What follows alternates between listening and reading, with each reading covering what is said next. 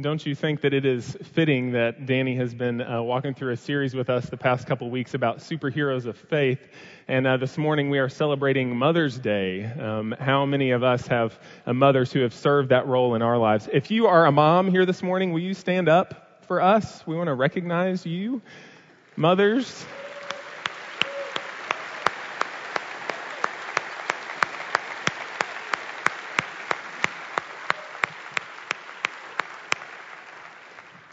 I read a study earlier this week that said that if you compiled the earning of what a mother should make, basically based off of what she does, some of you may have seen this before. I think Salary.com puts one out every year. But this year, the estimated earnings or projected salary of a mother is somewhere around $119,000 a year. I know all of you moms love hearing that this morning, but there is great value and great worth in what you do and who you are in our families, and so we want to honor you today. Even as we think about superheroes and mothers, I think often we can correlate the two in the way that some of a mother's job requires of them, what it requires of them. I think that you could probably come to mind with some superpowers that your mom probably has. When she kind of kisses that boo-boo and heals that wound, it makes it all better, right? Like it's this magical healing that a mother can do. And the way that she can look at you with that look and somehow manipulate you without saying a word into doing that thing that you did not want to do, like she can read your mind. You know what I'm saying? It's like a superpower. Well, this morning, as we think about mothers, and we honor and celebrate mothers, and there are also some of us in the room today that celebrating Mother's Day and thinking about mothers is tinted with a little bit of pain. Some of us have lost mothers, even over the course of the past year. Some of us have experienced miscarriages, or there are some of us that are longing to be a mother and waiting for the Lord to provide that. And so this morning, as we think and we celebrate and honor our mothers, we also, first and foremost, want to remember that God is the one who has given us those mothers in the first place, that He is the author of all life, and that He Himself lets nothing slip through His hands, that He cares for us and He is with us this morning as we celebrate and as we worship. This morning, we're going to be working from 2 Timothy chapter 1. If you have your Bibles with you and you want to go ahead and open up, we're going to be looking at 2 Timothy chapter 1, starting in verse 3, and talking about a legacy of faith. A legacy of faith. And we see a really beautiful picture of what a legacy of faith looks like in the life of Timothy and the way that Paul writes to him. And this morning, I think that there is some definite correlations between what Paul is writing to Timothy and how the truth of the gospel and the truth of the scriptures are spoken into our own lives. So this is 2 Timothy chapter 1, starting in verse 3. It says, "I thank God whom I serve, as did my ancestors, with a clear conscience, as I remember you constantly in my prayers, night and day. As I remember your tears, I long to see you that I may be filled with joy. I'm reminded of your sincere faith, a faith that dwelt first in your grandmother Lois and your mother Eunice, and now, I'm sure, dwells in you as well. For this reason, I remind you to fan into flame the gift of God, which is in you through the laying on of my hands. For God did not give us a spirit of fear, but of power and love and self-control. Therefore, do not be ashamed of the testimony about our Lord, nor of me, his prisoner, but share in suffering for the gospel by the power of God, who saved us and called us to a holy calling, not because of our works, but because of his own purpose and grace, which he gave us in Christ Jesus before the ages began, and which now has been manifested through the appearing of our Savior Christ Jesus, who abolished death and brought life and immortality to light through the gospel, for which I was appointed a preacher, an apostle, and a teacher, which is why I suffer as I do. But I'm not ashamed, for I know whom I have believed and am convinced that he is able to guard until the day what has been entrusted to me. Follow the pattern of sound words that you have heard from me, in faith and love that are in Christ Jesus. By the Holy Spirit who dwells within us, guard the good deposit entrusted to you." We see several things that are happening in this opening section of 2 Timothy. Even the tone that Paul writes with when he writes to Timothy, you can see there's a lot of interconnectivity going on here. He writes with a very kind of gentle, pastoral, even kind of mentoring tone in the way that he talks to him.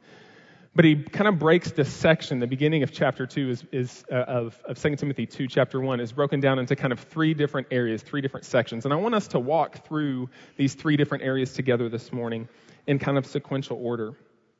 So first, look at verses 3 through 5. What is Paul doing here?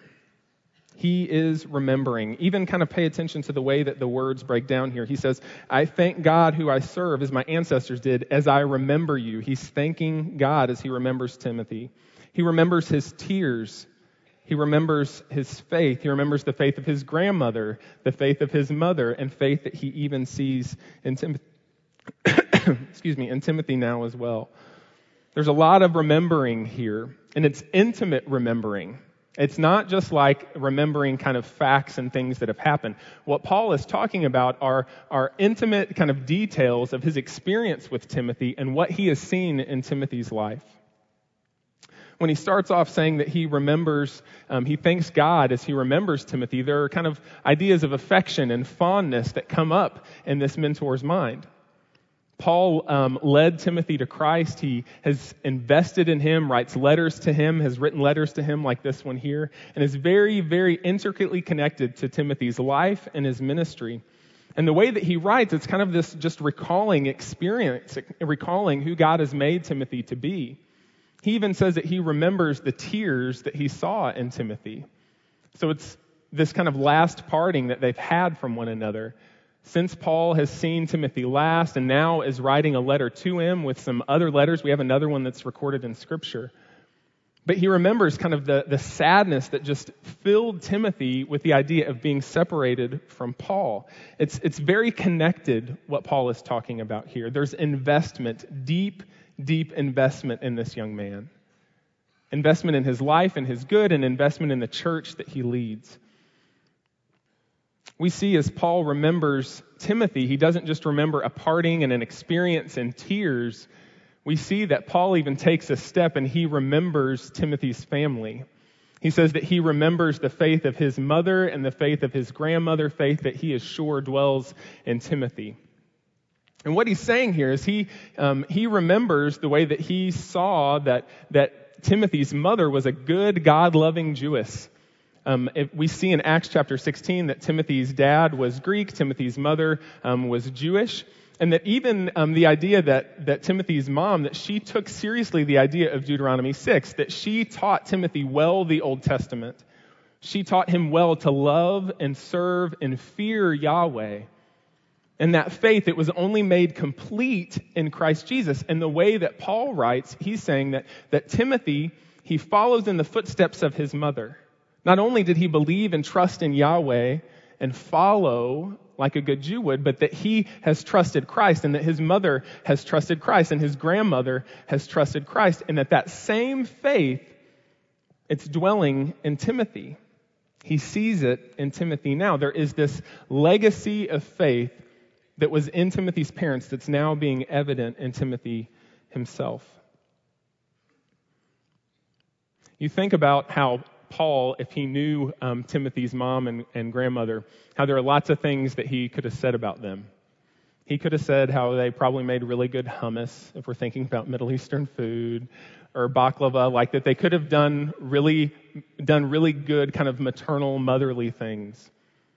He could have even recalled maybe sitting down at the table with Timothy's mother and grandmother and having conversation with them. But what he's saying is, as I remember you, as I thank God for you, as I remember those tears that happened when we parted one another, as I remember those things, I also remember your mom, I remember your grandmother, and I remember the faith that they had and how Paul sees that faith in Timothy now. He emphasizes their faith, what they passed down and what they gave to Timothy. I think back about my own life, and you could do this as well, I'm sure. If you have a relationship with Christ, if you've placed your trust in Jesus to make right that relationship with God, that our sin that we were born with started us off wrong with. If you trust in Jesus, you can think back about your own life The legacy that someone lived before you that you are the benefactor of. I think about me. I think about the guy that shared the gospel with me when I was in high school. About how he lived a legacy in such a way that he spoke the truth of the gospel to me. I think about my own mother. I think about how I was in high school. I would come downstairs in the morning for early basketball workouts, and before I'm walking out the door, I see my mom, Debbie, sitting in her rocking chair with her Bible, spending time with Jesus. It was one of the first things that I remember seeing before I walked out of the door every morning in high school. I think about the guy who discipled me all through college, how he poured his life and poured his faith into me, that he showed me what it was like to be a man that loves Jesus. How I'm living in the benefit of these people's legacy, and I continue to do so. I serve under a pastor and alongside pastors that have years of following Jesus, and I get to see that legacy even lived out in my own life. And this is exactly the type of investment and legacy that Paul is talking about here. Paul himself had invested interest in Timothy. Paul's mother and grandmother, obviously they had investment in Timothy. But that investment, it turns to legacy, and that legacy is lived out practically. One of Holly and I's closest friends, she uses this phrase a lot. She says that the gospel only comes to us on its way to someone else. So we receive the gospel, we hear the gospel, we get to be the benefactor of someone else trusting in Jesus, and we hear those good news that Jesus has died for us and that he has risen from the grave so that we can have a relationship with God and spend eternity with him in heaven. But that good news has come to us only on its way to someone else. Paul saw that. That was his mission. That was his endeavor in life. He heard the gospel, Jesus met him on that road, and from then on out, his mission was to share the good news of Jesus. Timothy's mother, his grandmother, we can only speculate here, but the idea that they hear about Jesus, and as they are hearing about Jesus and Timothy hears about Jesus, that they're continuing to tell about his goodness. That this is good news that we are made right with God through the person of Jesus Christ. The gospel, it comes to us, but it comes to us on its way to someone else. Now, we may not all have a godly legacy. There are some of you, I know for sure, that you are first-generation believers in your family. And so when you think about the legacy that your parents have left you, they may have taught you how to be good, may have taught you how to be moral, may have taught you how to do good things. But the fact that you today are sitting here, that you may not have a legacy of faith that comes before you, that does not make you less than. We are all saved out of the same sin and by the same grace, and that faith that we have in Jesus, it is what saves us, not our parents, not the legacy that comes before us. The legacy that we live in is not pursuing after our parents, it's pursuing after Jesus. So Paul remembers this. He remembers Timothy. He remembers Timothy's family. He remembers Timothy's faith. But then this next chunk, verses 6 and 7, Paul not only remembers at the beginning, but then he offers a reminder to Timothy. He says, if you look in verse 6 with me real quick, he says, "For this reason I remind you to fan into flame the gift of God which is in you through the laying on of my hands. For God didn't give us a spirit of fear, but of power and of love and of self-control." Now, Paul, there's a lot of questioning that I think could come into play with this one passage right here.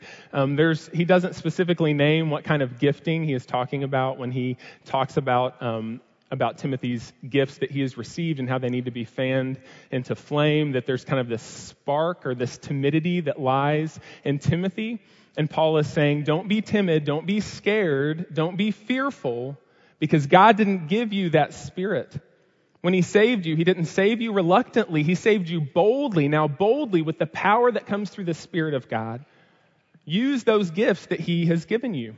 Now there's speculation. Lots of scholars speculate on this. It was probably the gifting that is referred to is probably pastoral in bend, had something to do with communication or church leadership or teaching, anything like that. And the idea of Paul laying his hands on Timothy, it's not like Paul gave Timothy those gifts.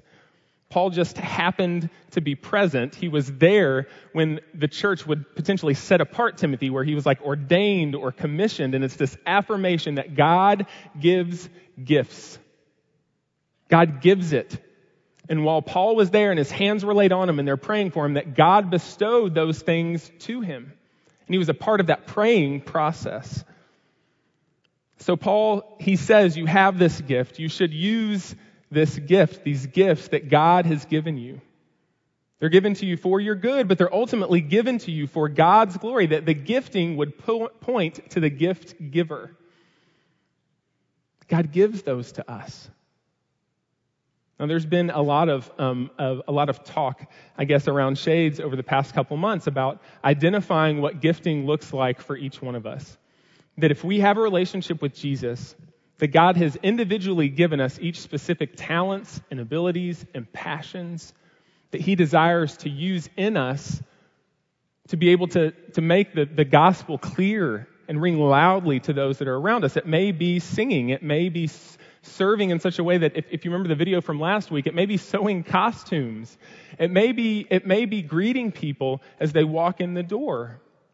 It may be hospitality that you utilize in your own life, but you have gifting. God has made you specifically and equipped you specifically in a way that you and I get to live out the truth of the gospel through the gifts that He's given us.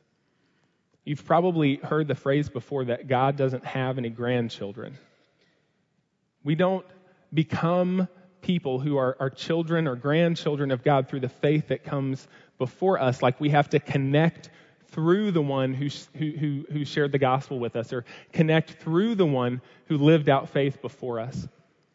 But that God saved me, and God saved you individually, that He knows us, and that God equipped me and God equipped you to be able to live out the goodness of the gospel. And we get to do it in creative ways that He has specifically intended for each one of us. So to know our gifting, like Paul is saying to Timothy, know your gifting and use it. Don't be shy about it. Don't hold back. Don't be scared. But live boldly in ways that God has created you specifically to live, that the gospel can be reflected clearly through us. We want to do this. We want to live out the gospel the way that God has made us to live. Look at this next chunk with me real quick, and this is the longest that we'll look at this morning. Verses 8 through 14. Paul says to Timothy, he says, "Therefore don't be ashamed of the testimony about our Lord, nor of me, his prisoner, but share in suffering for the gospel by the power of God." He's saying again, I know your faith. I know what God has equipped you with in order for the gospel to be made clear. Now, don't be ashamed of who has saved you. Don't be ashamed of Jesus, the one who made you and equipped you in the first place. Even to the point of sharing and suffering, that God would be with him and equip him and give him power in the midst of difficulty. Now, verse 9, it says, "The power of God," the end of verse 8, "who saved us and called us to a holy calling, not because of our works, but because of his own purpose and grace, which he gave us in Christ Jesus before the ages began, and now has been manifested through the appearing of our Savior Christ Jesus, who abolished death and brought life and immortality to light through the gospel, for which I was appointed a preacher, apostle, teacher." Isn't it interesting that he even lists his own appointing, his own gifting in this section? "Which is why I suffer as I do. But I'm not ashamed, for I know who I have believed and am convinced that he is able to guard until the day what has been entrusted to me." Paul is reminded of Timothy's faith. He remembers it. Then he issues a reminder to be the man that God has created him to be, to live out the gospel specifically in a way that he was created to live it. And now he calls Timothy to live in the same example that Paul and even his mother and grandmother have set for him, to live in this legacy of faith. It's almost like Paul's saying, you've seen it done for you. You've been the benefactor of it. You have seen faith lived out and invested in you. And now do the same thing. Use that gifting boldly. Verse 13, he says, follow the pattern of sound words that you've heard from me in the faith and love that's in Christ Jesus. By the Holy Spirit who dwells in us, guard the good deposit that's entrusted to you. Do it. Live the same legacy of faith that you've seen lived out before you, that made the gospel clear to you in the first place. Repeat it. Follow Jesus in such a way that you're calling other people to follow him as well.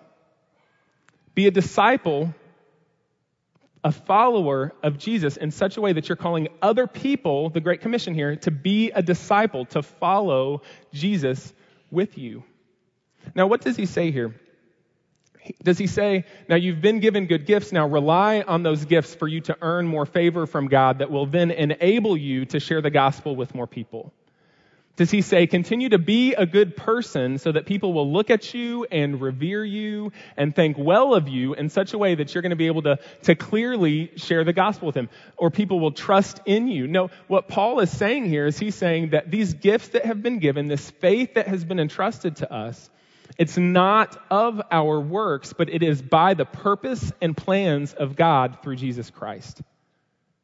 We do not earn this faith. I did not earn a mother who loves Jesus. I did not earn my way to hear the gospel and for my heart to be receptive to it, for the gospel, like 2 Corinthians 4 says, for the veil to be lifted from my eyes and the gospel to shine clear in my heart. I did not do anything to earn that. You cannot do anything to earn salvation. It is God's purpose and his work through the person of Jesus Christ. And that's exactly what Paul is saying here. God saved us and he called us to a holy calling, not because of our good works, but because of his own purpose and grace, which he gave us in Christ Jesus before the ages began. Now, what we're saying here, are we saying that there is not good works as a result of the salvation that comes through Christ? This is the debate of the church for ages, right? But what we are saying, what Scripture does say clearly, is that our works don't earn for us anything. Our works are a result out of that relationship that we are already placed into. We trust in Jesus. We have a relationship with him as our Savior, with God as our Father, and our relationship causes us to live out good works, to literally follow Jesus with our lives in a way that reflects him. So it's not like we're pursuing good works, we're pursuing a legacy, we're pursuing good things, we're pursuing Jesus. And as a result of pursuing Jesus, those things happen in our lives. They're a byproduct because we're mirroring him. We're doing like he does.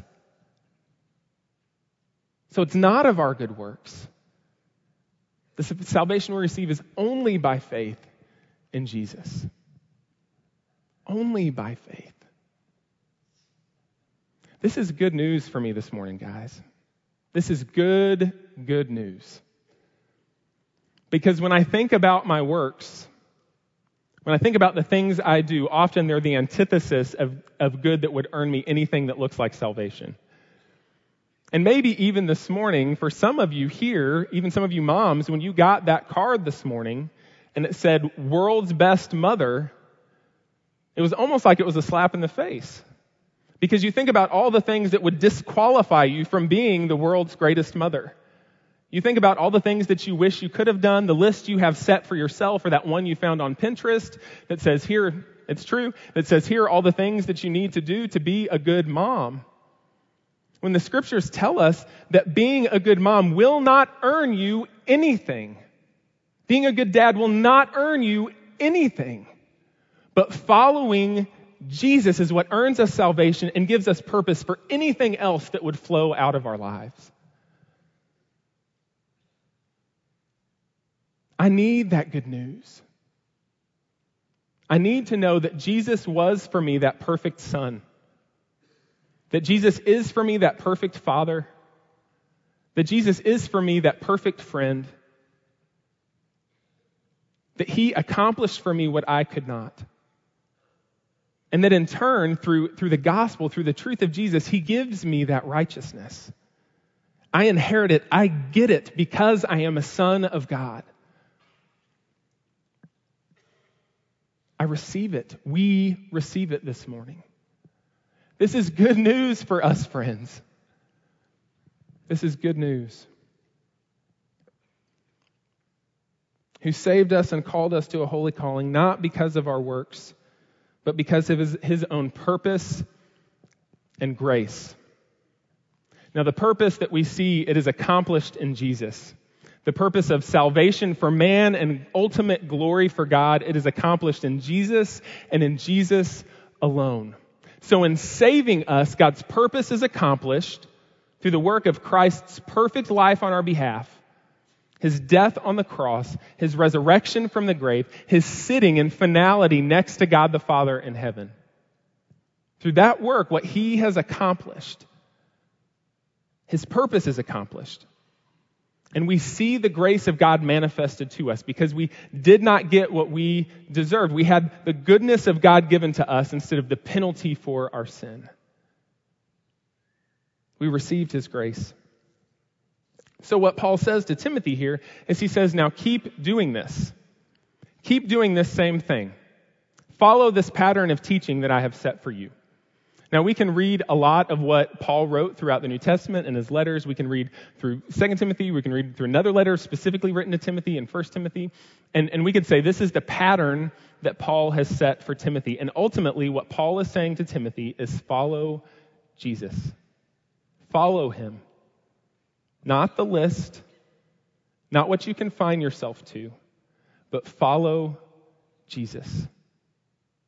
This is our answer to most things in life as believers. How should we live? How should we be a friend? How should we be a son? How should we be a daughter? How should we be a father? How should we be a mother? We should reflect the nature and character of Jesus. I think that often, and I've heard and probably preached many sermons like this, where the end result comes down to, so what do we do? Right? Like, what do we do? Tell me what to do. Well, follow Jesus. Well, what does that mean, right? What does that mean to follow Jesus? Well, the good news is I have two things that I kind of want to turn a corner with here. The good news is that we, through the Word of God, through the way that he has revealed himself to us in Scripture, we see Jesus, we see God in flesh here on earth. And we can read the Scriptures and we can see how Jesus lived, how he responded, what he valued, and our lives can reflect that. Our lives can mirror image what that looked like. But this morning, I want to kind of take another step of practicality together, kind of based off of what Paul is saying here in 2 Timothy. When he says that we're not saved by our own good works, but we're saved through Christ and accomplishing God's purpose, and we're seeing his grace. I think that one way, just practically this morning, if you're walking out of here and you're saying, so what did we talk about? Well, we talked about remembering our faith. We talked about being reminded that God has made us individually and to live a life pursuing Jesus that lives a legacy of faith in our wake. All right, so how do we do that last part? In Holly and I's life, my wife and I, over the past several months, we have just been really convicted by the idea of grace, of just grace personally, of both receiving grace for ourselves and extending grace to others. And this is the heart of the gospel, friends. This is exactly what Paul is talking about to Timothy when he is saying that he remembers his faith. That we would receive grace, that Timothy would be reminded that he has received grace, that he's received the goodness of God when he deserved the opposite. And that we this morning, if we've trusted in Jesus, it's the same thing. We have received grace. We have received God's goodness for us. Not the penalty that we want to condemn ourselves to, not all the things that we think we have done wrong, but that God's grace covers over us, and that when we trust in Jesus, that wrong, that sin is forgiven. The imperfection that we are as flawed and broken humanity, it is forgiven in Christ. We confess those things to him. He is faithful and just to forgive us of our sins and cleanse us from all unrighteousness, which means that all that's left is righteousness. The righteousness of Christ is the only thing that's left. That we receive that grace from him. That grace that we need. And so this morning, as we're looking at this legacy, the first thing that I'm wrapping my mind around and would encourage us to wrap our minds around is to receive the grace of God in your life. You are not perfect and you will never be. We need forgiveness. If you were perfect, then the cross is void. If we didn't need forgiveness, then there was no need for the death of Christ. It was crazy and it was cruel, but we need forgiveness. We need to be made right with God. And the only way that happens is through the person of Jesus. The only way. We need the cross. We need it. Like we need air. We need the forgiveness that comes through Jesus. We need the righteousness of Christ. We need to receive that grace. And this morning, that grace is for us. That grace is for you. Only through Jesus. So the self-condemnation that you're living under, the condemnation that you are receiving from others, Scripture tells us that it is all wiped away and the slate is made clean only through Jesus. Receive that grace. Receive it. It's yours. Only through Jesus, but it's yours. So we receive it, and we receive it only in turn to extend it. I don't know about you. I'm giving you lots of self-disclosure this morning. But at times I feel like I am the one who gets to decide whether someone is worthy of forgiveness or worthy of grace, or worthy of being tolerated. Like I just totally ignore the grace that has been extended to me by God through Jesus. And I say, you have wronged me, you have hurt me, you have not lived up to my standard, and I'll let you know when you do. Or you've made it to the list and you're never going to. And that's not how we as people who are pursuing Jesus and following after him, that's not how we are to live. If we receive grace and in turn don't extend it to others, it's only one-sided, and we're saying it's only good for us. Even thinking about Mother's Day this morning, as you may need to receive grace for yourself in your motherhood, you may need to extend grace to your mother. Ooh, that's hard. Maybe she has not lived up to the standard that you thought she should. Maybe she is not living up to the standard that you thought she should. Maybe she's hurt you. Maybe she's wronged you. Now, I'm not saying that you need to perpetuate an abusive or unhealthy relationship, but what I am saying is that we individually have to come to a place, whether it's with our mothers or with someone else, where we extend the same grace to others that we have received ourselves. That we are willing to forgive. That we're willing to extend forgiveness like we have received it. That we're willing to say that you need grace just like I need grace. And so there is forgiveness. There's forgiveness that's extended. There's grace that washes over offense. And we trust God to be the one who makes it all work out in the end in anyway. So as we look to live this legacy of faith, as we pursue Jesus and look for faith in him to be left in our wake, maybe where we start is just by receiving and extending. Receiving the grace of God and extending grace to others. Receiving the grace of God for every single ounce of our lives. And extending grace when we've been wronged, when we've been hurt, when we've been disappointed. Because it's the same grace that we need in return. So this morning, Paul's message on Mother's Day today, there's a couple different directions that you could leave today.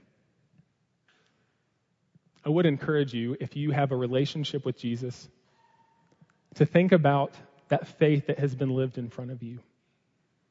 To remember the man or woman that shared Jesus with you, where the Spirit of God entered into your life and you became a child of God.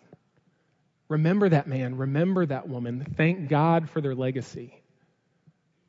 Also be reminded that God saved you, not as somebody else, but as you, and he wants you to live out his purpose for you, the way that he has equipped you to live it out. Be reminded of that. And lastly, to live a legacy of faith. Following after Jesus, that legacy comes as secondary. Following after Jesus, receiving grace, extending grace. There may be some of you here this morning that you have not received grace in the first place.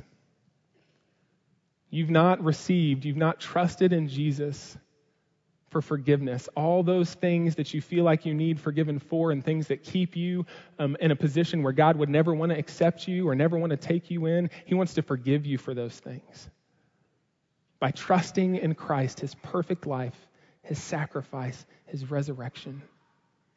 And this morning, maybe that's what you need to do. Maybe you need to receive the grace that comes along with salvation. In just a second, we're going to have a time of response. And during this response, I'm trusting that the Spirit of God lands His word the way that He needs to land His word in our hearts and in our minds. Whatever truth He has for you this morning, my prayer is that you'll respond to that. Maybe it's remembrance. Maybe it's grace. Maybe it's just salvation for the first time. Maybe it's being a part of our church family where we're a people that are saying together, we need the grace of Jesus to live as the people of God together. Maybe that's where you are. But my prayer is that you'll act and that you'll respond. If you'll stand up, I'm going to say a prayer for us. Michael's going to lead us in a song.